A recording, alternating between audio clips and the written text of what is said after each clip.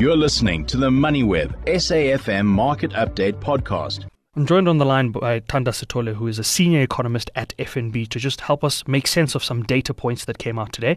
We got Q4 unemployment numbers from Stats SA, and we also got from the Department of Mineral Resources and Energy the expected fuel price increases effective midnight tonight.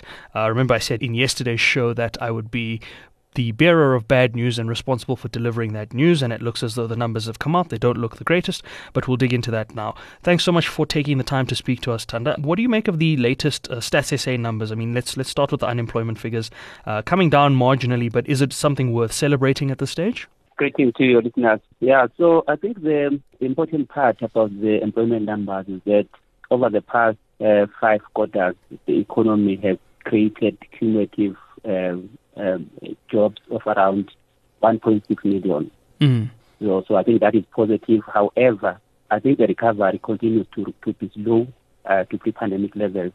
If you look at the data that we have for the latest quarter, for the fourth quarter, we are still close to about 486,000 below pre-pandemic quarter for 2019 levels. That indicates that almost 2 years after the pandemic, we haven't actually recovered to levels that prevailed before the pandemic, and that indicates that the recovery in the labour market remains protracted. Now, from a recovery point of view, I mean, we know the importance of having a strong labour workforce and a labour market, as well as the contribution that labour market then has on things like tax revenues and consumption and that sort of thing. I think one of the worrying things that we saw was that youth unemployment is still on the rise, and if you look at areas like graduate unemployment as well, that's doubled over the last 10 years or so. Are there any particular focus areas that remain a concern from an unemployment point of view, such as the youth unemployment?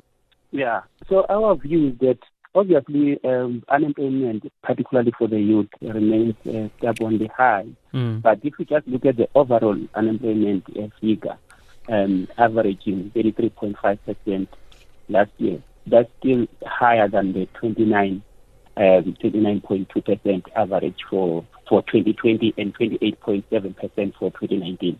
Even much higher than the 22.5% average that was recorded in 2008. So you can see that consistently over the years, South Africa's unemployment rate has increased. And I think that speaks to a lot of issues that the economy needs to focus on. I think at the moment we are struggling. The economy is expected to slow significantly to around 0.4% per hour estimate this year from 2.4% last year. And I think that reflects the persistent constraint in the economy related to electricity supply shortages as well as logistics constraints in the areas of transportation. So it speaks to that those things need to be fixed. And our estimate is that growth needs to be above 3% persistently or sustainably for this economy to be able to create meaningful jobs, or for unemployment rate to start trending materially lower. So with average growth of around 1.4% as per the latest projections by National Treasury over the medium term, I think that level of economic growth is too low.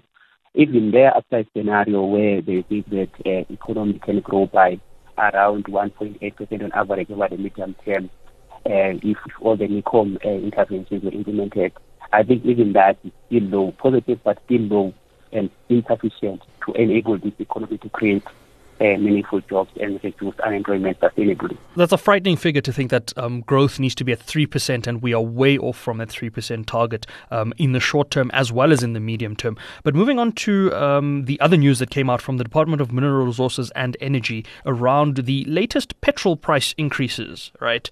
I noted that petrol's going to go up by some R1.27, diesel up by some 30 cents or 31 cents, depending on which one you're looking at.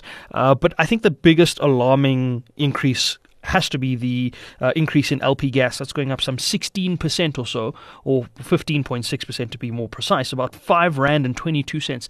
I mean, clearly inflation is a driving factor here, but what are the other driving factors that we're looking at that could possibly be putting the petrol prices at such elevated levels at this stage? Yeah, so it's a combination of both slightly higher oil prices and a significantly weaker rand. So you just notice that over the past few months, the increase in overall headline inflation, consumer inflation, has largely been driven by a steep increase in fuel inflation as well as food inflation. But over the recent months, we've seen year-on-year fuel inflation moderating. It still remains high, but it's moderating. So obviously, this increase that is going to be implemented tonight would have implications for the month-on-month increase in month-on-month changes in inflation. But we think that on a year-on-year basis, because of the higher base over the past few months, we think that should still continue to lead to a moderation in inflation. Our average inflation forecast for this year is around 5.8%. Still steep, especially if you look at food inflation, which is above 12% currently, and therefore it will continue to constrain the consumer, particularly the most vulnerable consumer, which are your low-income consumers. Now, you mentioned the fuel price inflation or the fuel inflation factor as part of the overall headline inflation factor. And I think that's something that we have to be wary of. And I think before I let you go, what are your thoughts around the fact that the average that was measured for this particular increase had the rand rather at 17 Rand 74 on average between January and February when this particular increase was measured. Now, given that the rand has been persistently sitting above 18 Rand since then and is likely to remain at elevated levels beyond the 1774 range in the short term, do you think this will be a factor for the next MPC meeting? We know we've got an MPC meeting coming up now in the month of March. Do you think this will be in the short term something that will affect headline inflation and potentially lead to another interest rate hike at this stage? Yeah, sure. So both fuel and food remain a significant risk to headline inflation.